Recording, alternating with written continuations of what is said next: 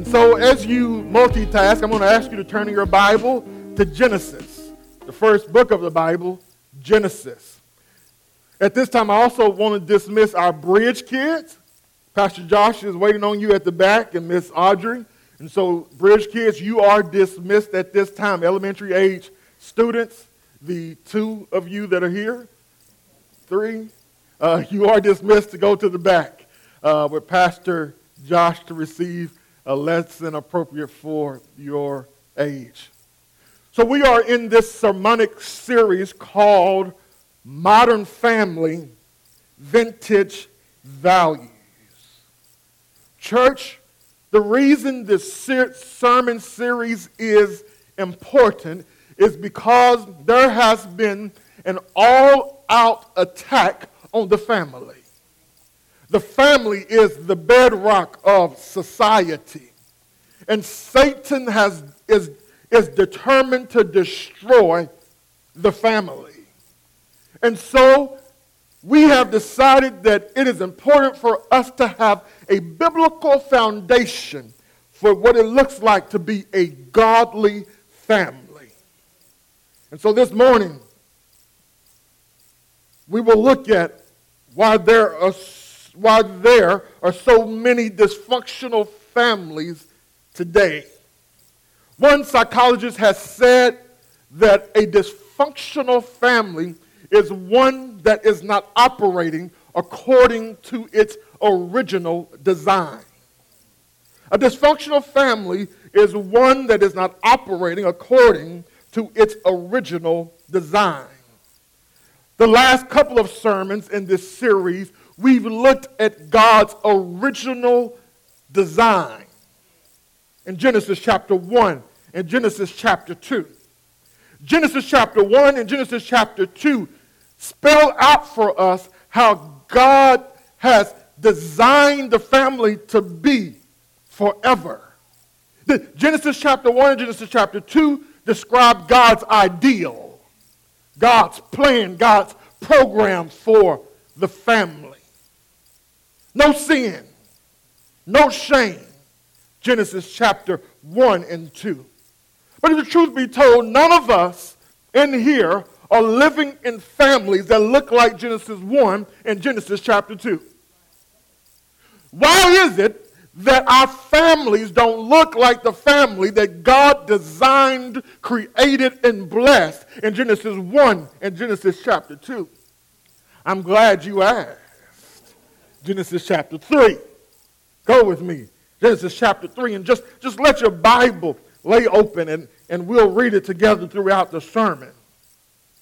Since you asked me the question, why do families not look like what God designed in Genesis chapter 1 and Genesis chapter 2? Since you asked me, why is my family so dysfunctional? Let me tell you why. Number one, because of the doubting of God's word.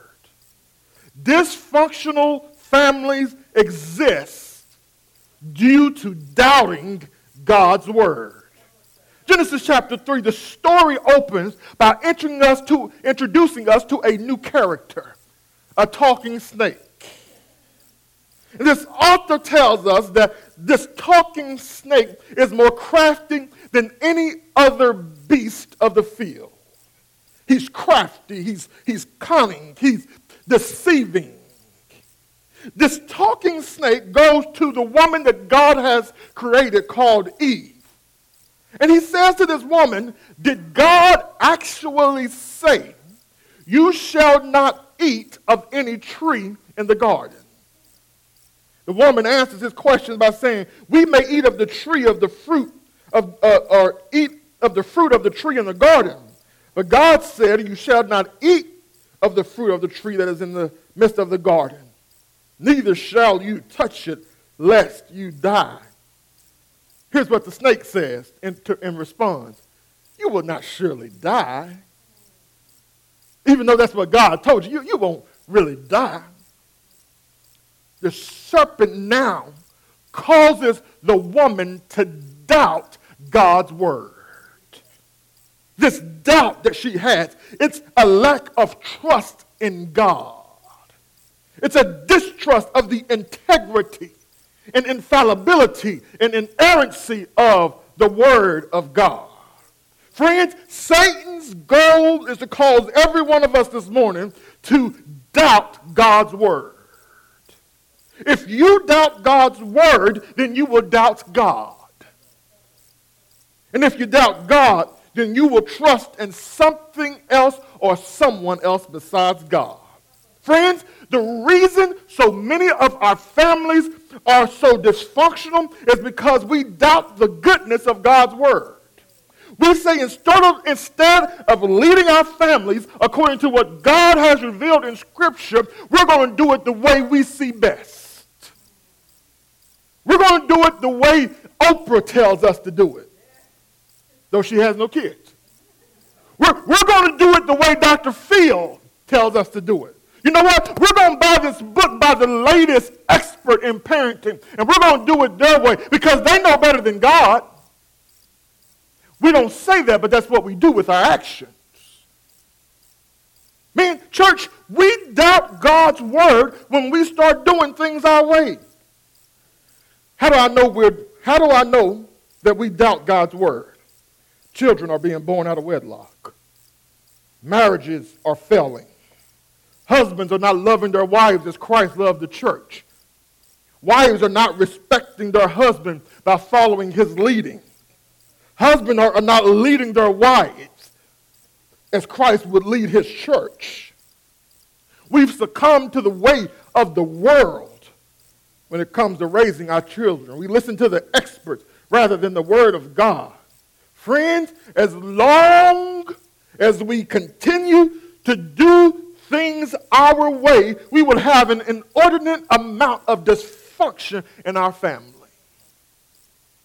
We have dysfunction because we doubt the goodness of God's Word. We don't believe that God knows best. We don't believe that God knows what is good and what is evil. And so we don't take God's Word for what it really is, His Word. The Bible says that all Scripture is inspired. It is God-breathed. It comes from the very mouth of God. And so instead of us looking to the book for leading the family, for raising the family, we lean on our own understanding.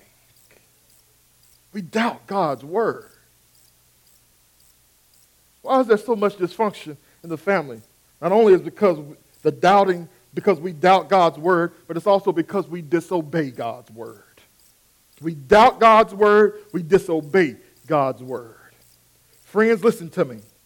Doubting God's Word will always result in disobeying God's Word. Doubting God's Word will always result in disobeying God's Word. This serpent says to this woman, you won't surely die. Doubt has crept in. And so here's what verse 6 of Genesis chapter 3 says. So when the woman saw that the tree was good for food, and that it was a delight to the eyes, and that the tree was to be desired to make one wise, she took its fruit and ate. And she also gave some to her husband who was with her, and he ate. Then the eyes of both were open, and they knew that they were naked. And they sewed fig leaves together and made themselves loincloths.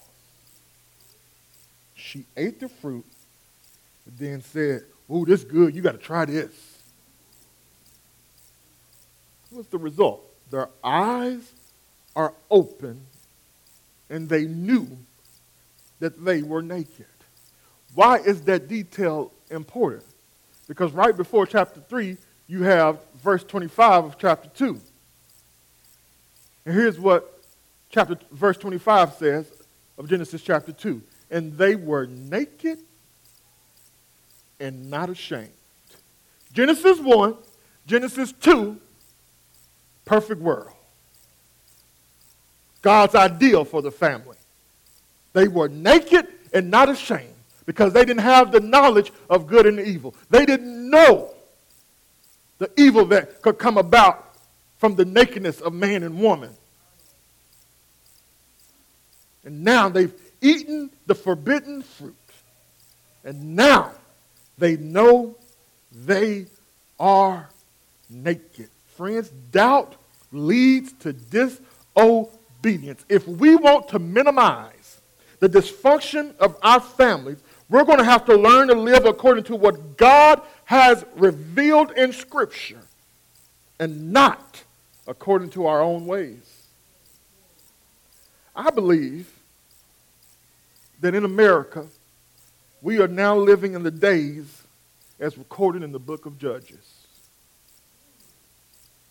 Here's what the oft repeated phrase is in the book of Judges. And everyone did what was right in their own eyes.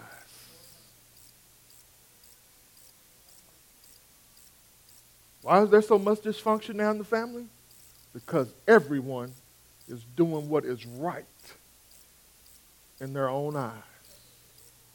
We live in an age where no one believes in absolute truth anymore. Well, that's true for you, but it's not true for me. No more absolute truth, which means if there's no absolute truth, then God's word can't be true. And so now what we've got is everybody doing what is right in their own eyes, starting in the church. I couldn't preach these sermons in some churches today because they are so liberal theologically. If I went and preached the 3 sermons, well, this is the 3rd installment of this sermonic series. If I went to some churches just a few blocks down the road, I couldn't preach about God's idea for the family as one man and one woman. Why? Because everybody is doing right in their own eyes. I don't even know if I can preach this in the bridge, that men ought to be leading their homes. Because everybody want to do right in their own eyes. I'm my own woman. In the church, that's how we talk. Why? Because everybody is doing right in their own eyes. And as long as we continue to do right in our own eyes, we are going to live under the curse of God rather than the blessing of God.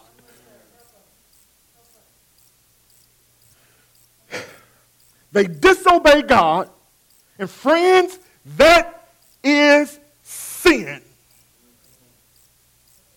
I'm going to say that again. They disobey God, and that is sin. Friends, we've gotten so used to the term sin that we just be like, When you think about how holy God is, it ought to cause you to tremble when I tell you something is sin. Because you are offending a most holy God. And when you break the laws of this most holy God, you deserve eternal damnation. That's how holy God is. Even the little white lie you tell, you ought to go to hell for that. That's how holy God is. And now I say, this is sin, and you be like, oh, we'll add that to the list. When I tell you something is sin, church, we ought to tremble. That we've offended and disobeyed a most holy God, our Creator. Sin for the first time enters the scene. The result, chaos.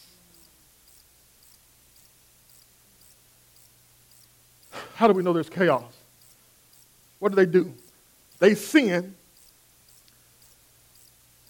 And the text says they knew that they were naked, and now they are ashamed. Shame enters the picture when sin enters the picture. And so what do? Well, there's a fig tree. I'm going to get some of these fig leaves, and I'm going to wrap myself up to cover up my nakedness. And just like our forefathers, Adam, and our foremother, our matriarch Eve, that's what we do when we sin. We want to cover it up. I can tell you this, we do the same thing in the church. We do ours a little more subtly in the church. What we do is we put on this mask like we got it all together. That's the result of sin, shame. We don't want people to know that we jacked up. Which, by the way, we already know that. We know you jacked up. What else do they do once that they sin? Verse 8. The text says, they heard the sound of the Lord, God walking in the garden in the cool of the day. And the man and his wife hid themselves from the presence of the Lord God among the trees of the garden. They once enjoyed sweet fellowship with the Lord God. It was the delight of their day to spend time in the presence of God. But now, they hide from the presence of the Lord their God. This is man's response to his sinfulness. Cover, run, and hide. Instead of running to God for forgiveness and pardon, they run from him. And we still do the same thing today. Run and hide. God comes looking for them, and he says, Adam, where art thou? He said, I heard the sound of you in the garden, and I was afraid because I was naked, and I hid myself. This is free. I won't charge you for this. Fear is a result of the fall. There is a godly fear. That's not the fear I'm talking about. I'm talking about the other kind of fear. It's a result of the fall. Remember, the lion and the lamb in Genesis 1 and 2 dwell together. We're going there one day when our Lord will return. The lion and the lamb will be together again. But now, fear enters the picture. That's why we have to be told by the Apostle Paul that God has not given us the spirit of fear, but a power, love, and a sound mind. Many times, I'm still giving you free stuff. We do things or don't do things because of fear. One of the reasons we struggle, by the way, when I preach like this is passion. I ain't mad at y'all. One of the reasons marriages struggle is because of lack of communication. The reason there's a lack of communication sometimes is because one or both spouses are afraid of how the other will react or respond. Fear. Some of us, you should be in another job, another career field, another industry right now, but you're afraid to step out. Fear. God has told you this, and he's made this situation uncomfortable because he wants you to go here on faith, but you won't do it because of fear. What's the cure for fear? Here's what the Bible says, 1 John, perfect love cast out fear. Child of God, you are loved by your Creator, by your Father. You don't have to be afraid. He will keep you, guard you, protect you, cover you. Husband, wife, seriously dating, perfect love cast out fear. Most things in marriage boil down to a communication issue. I got another message on communication, so I can't hang on this point too long. You think you're mad about finances. The issue is you haven't communicated about finances. Who's going to spend what? Who's going to handle the money? You think you're upset because of an intimacy issue. The man don't think you do it enough. The women don't think the woman says, you're like a little rabbit. Calm down. There's a communication issue because expectations have not been set up properly. It boils down to communication. How many kids we going to have? Communication. That's free. You're welcome. So they sin. God said, wait a minute. How you know you naked? Did you eat from that tree I told you not to eat from? What does Adam do? He says, Lord, that woman you gave me.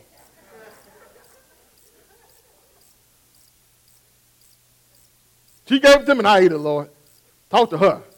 So God says, Eve, what have you done? What did she do? Not me, Lord. That was that serpent. Now, God speaks to the serpent. Watch this. Why didn't he ask a question of the serpent? There's nothing in the text to say, he didn't say, serpent, why did you do this? Why? Because the serpent acted according to his nature. And God is showing Eve and Adam, you are doing something that's unnatural.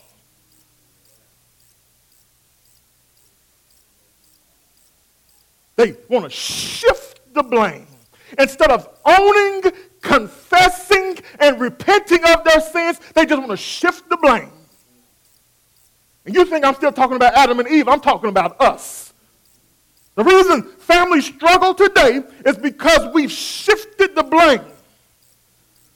Okay. We say, I'm like this because this is the way I was brought up. We blame it on our past.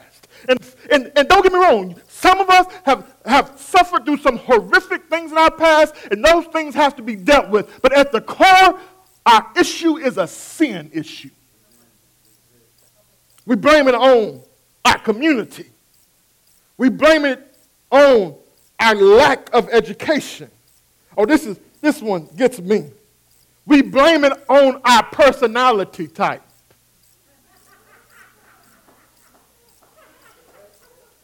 Well, you know I'm an introvert, so I ain't got to speak to nobody.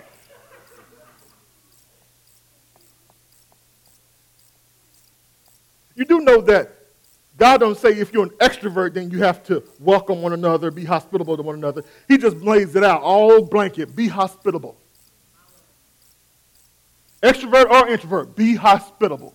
We've got these different personality types. Well, I'm just, because my personality, whatever I think, that just comes out. When the Bible says, be slow to speak and quick to listen. But that's just my personality. What comes up, comes out. That's sin.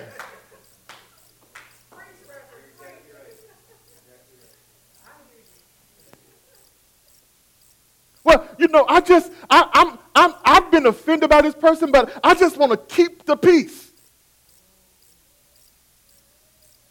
When we are told to seek peace and unity, and we offended.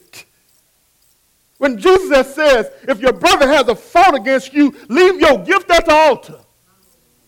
Sometimes I wonder if Jesus was Baptist, because I'd at least take up the offering.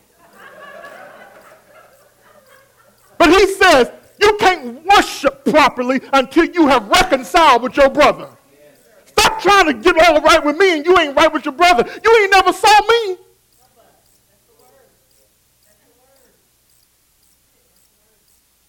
we shift the blame. We blame it on everything but the sin nature that we have that's indwelling in us. I got to get out of here. The reason so much dysfunction exists in our family is because no one is willing to admit and confess their sin. There have been times when my wife and I, we've been mad at each other way too long when we could have resolved that thing in a matter of a few minutes if I would have just went to her and said, baby, I'm wrong. I should not have talked to you like that. I don't need that commentary right now.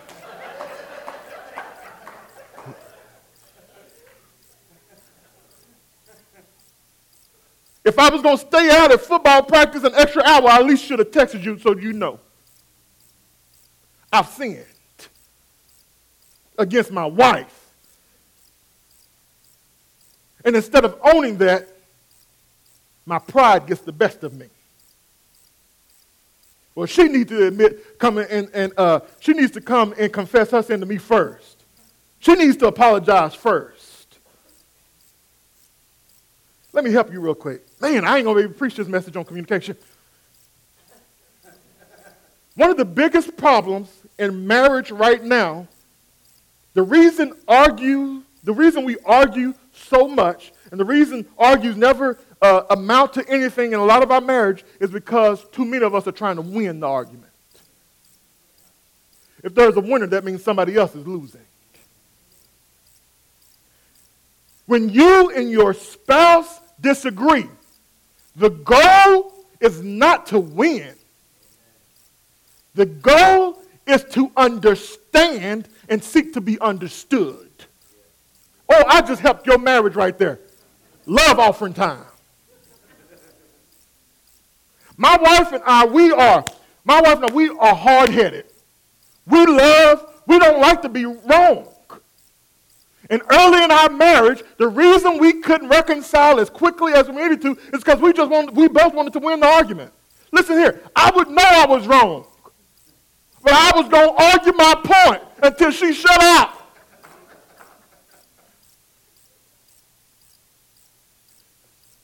Husband, wife, stop trying to win the argument and try to understand the other's viewpoint.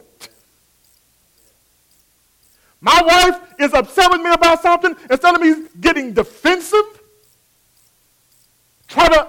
remember the goal is to understand why is she upset now. And find a solution to that problem rather than trying to convince her that she shouldn't be upset. And I'm the one who should be upset because she's upset. Not the goal. Reconciliation is the goal.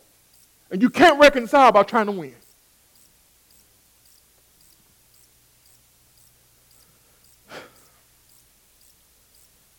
And so we must learn to confess our sin to one another. When I've sinned against Connie, I have to confess that and repent of it. When my wife sins against me, I think she does a little more than I do. But anyways, back at you. That wasn't godly, huh? Don't do that. Do as I say, not as I do. Why is there so much dysfunction? Last point. Because we are under the discipline of God. Sin must be dealt with. Judgment comes. God speaks to the serpent, and he says to the serpent. Now, as God doles out his judgment, he deals with a life function and a relationship function. Watch what I'm talking about. To the serpent, here's a life function. He said, you're going to live on your belly from now on, and you're going to eat dust all the days of your life. Here's the relationship, verse 15. He says, I'm going to put enmity between you and the woman, and between your offspring and her offspring. He'll bruise your head, and you'll bruise his heel. The serpent and mankind used to be able to live together in peace. And God says, now y'all going to be enemies. To the woman, he says, you will now have pain and discomfort in childbirth. You will give birth in agony. Life function. He says, in your relationship with your husband, you will desire to control him. Be quiet, man.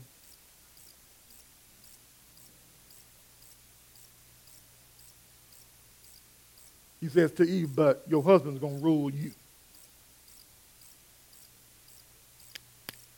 The reason you and your spouse butt heads so much is a result of the fall. Women, I'm coming to the men, don't worry. You have to be aware of this sinful desire to rebel and control your husband. Because of your sinful nature, you are going to have an innate desire to want to be the one to be out in front leading the family.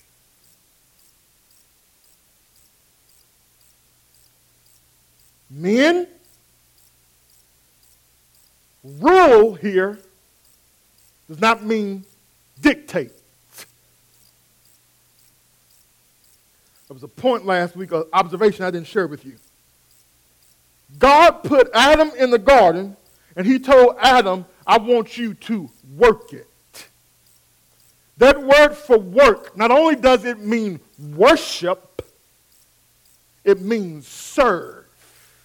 He says, I want you to serve in this garden.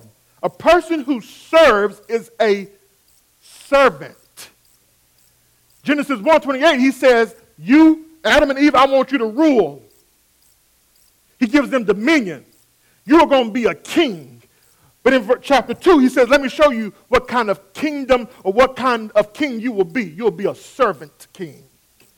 Husbands, your job is not to say, well, this is the way I want it, so this is the way it's go. That's not how God has designed it. You are to serve your wife. It's servant leadership. Where did I get this from? Jesus says, I didn't come to be served, but I came to serve and give my life as a ransom for many. When you talk about, when Paul says, husband, love your wives as Christ loved the church, how did he love it? He by serving her.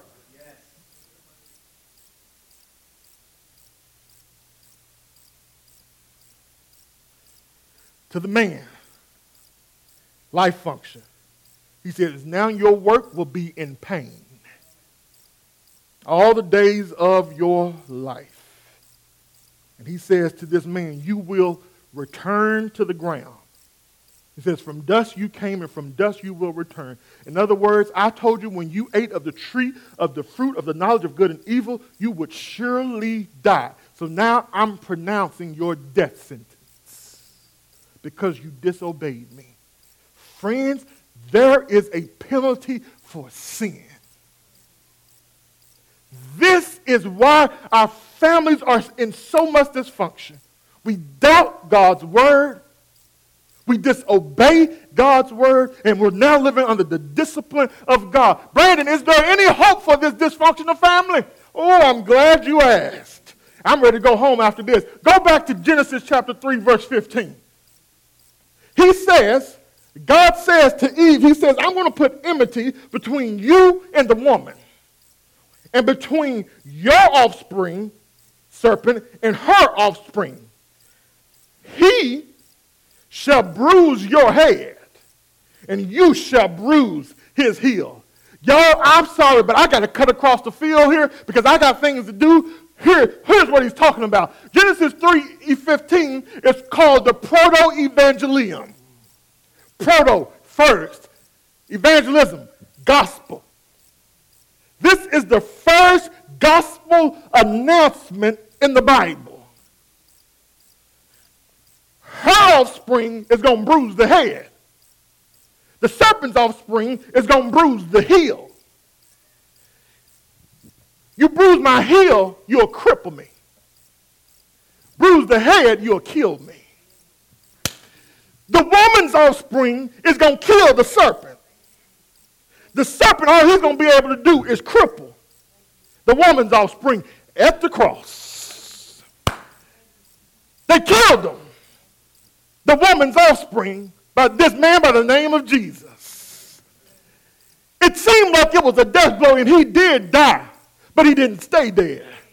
Because bright early Sunday morning, he rose with all power in his hands. That was the heel strike.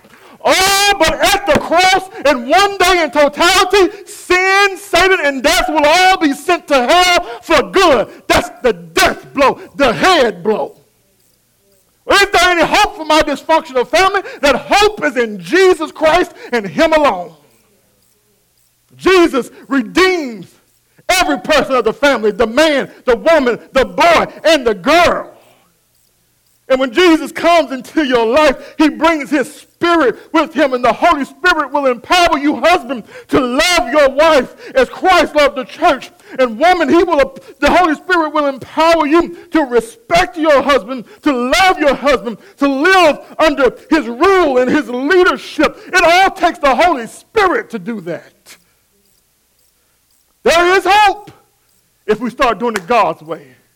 And God said the only way for you guys to have a redeemed relationship is through Jesus Christ and him alone. Did God give hope outside of this? Not only did he give this prophecy that Jesus was going to bruise the head of the serpent's offspring, but watch this. God says to himself, I'm almost done. I'll stop putting you to sleep.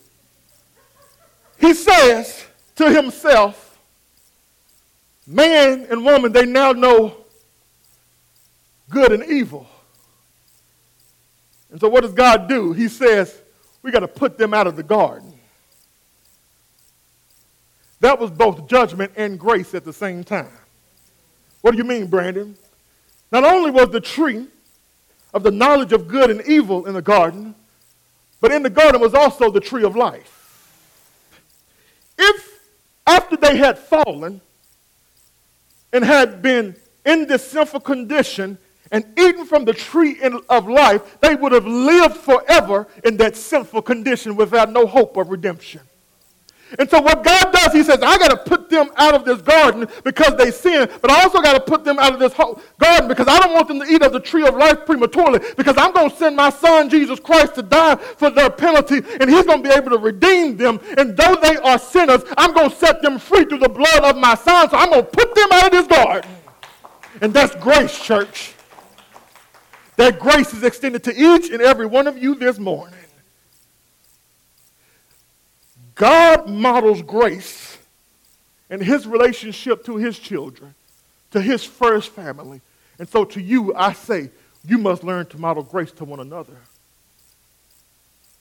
Husbands, you must show grace to your wives. Wives, we are knuckleheads and we mess up. We hear you and then forget what you told us to do. Grace. Your children are products of Genesis 3. Sometimes parents hear me well because I think we forget this. Our precious, sweet little angels are sinners.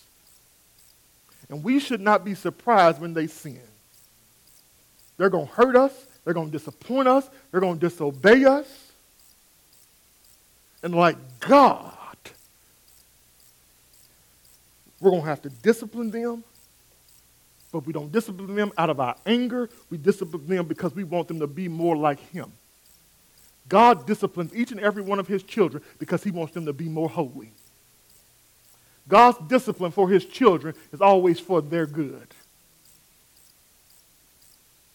To those who don't trust in Jesus Christ for forgiveness of sins, they're not disciplined by God, but they will be punished by God to eternal separation from him in hell for life. And so here's the invitation we offer Christ to you this morning. He will give you brand new life abundantly. And all you have to do is respond by faith. There's somebody in here today, you're already trusting in Jesus Christ.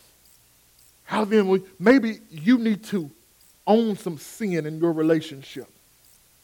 And you need to confess it and repent of it. It's going to have to be some hard conversations, but it's necessary conversation and healing conversation. This ain't just for married folk. It's for all of us in here who have issues with our brothers and sisters in Christ.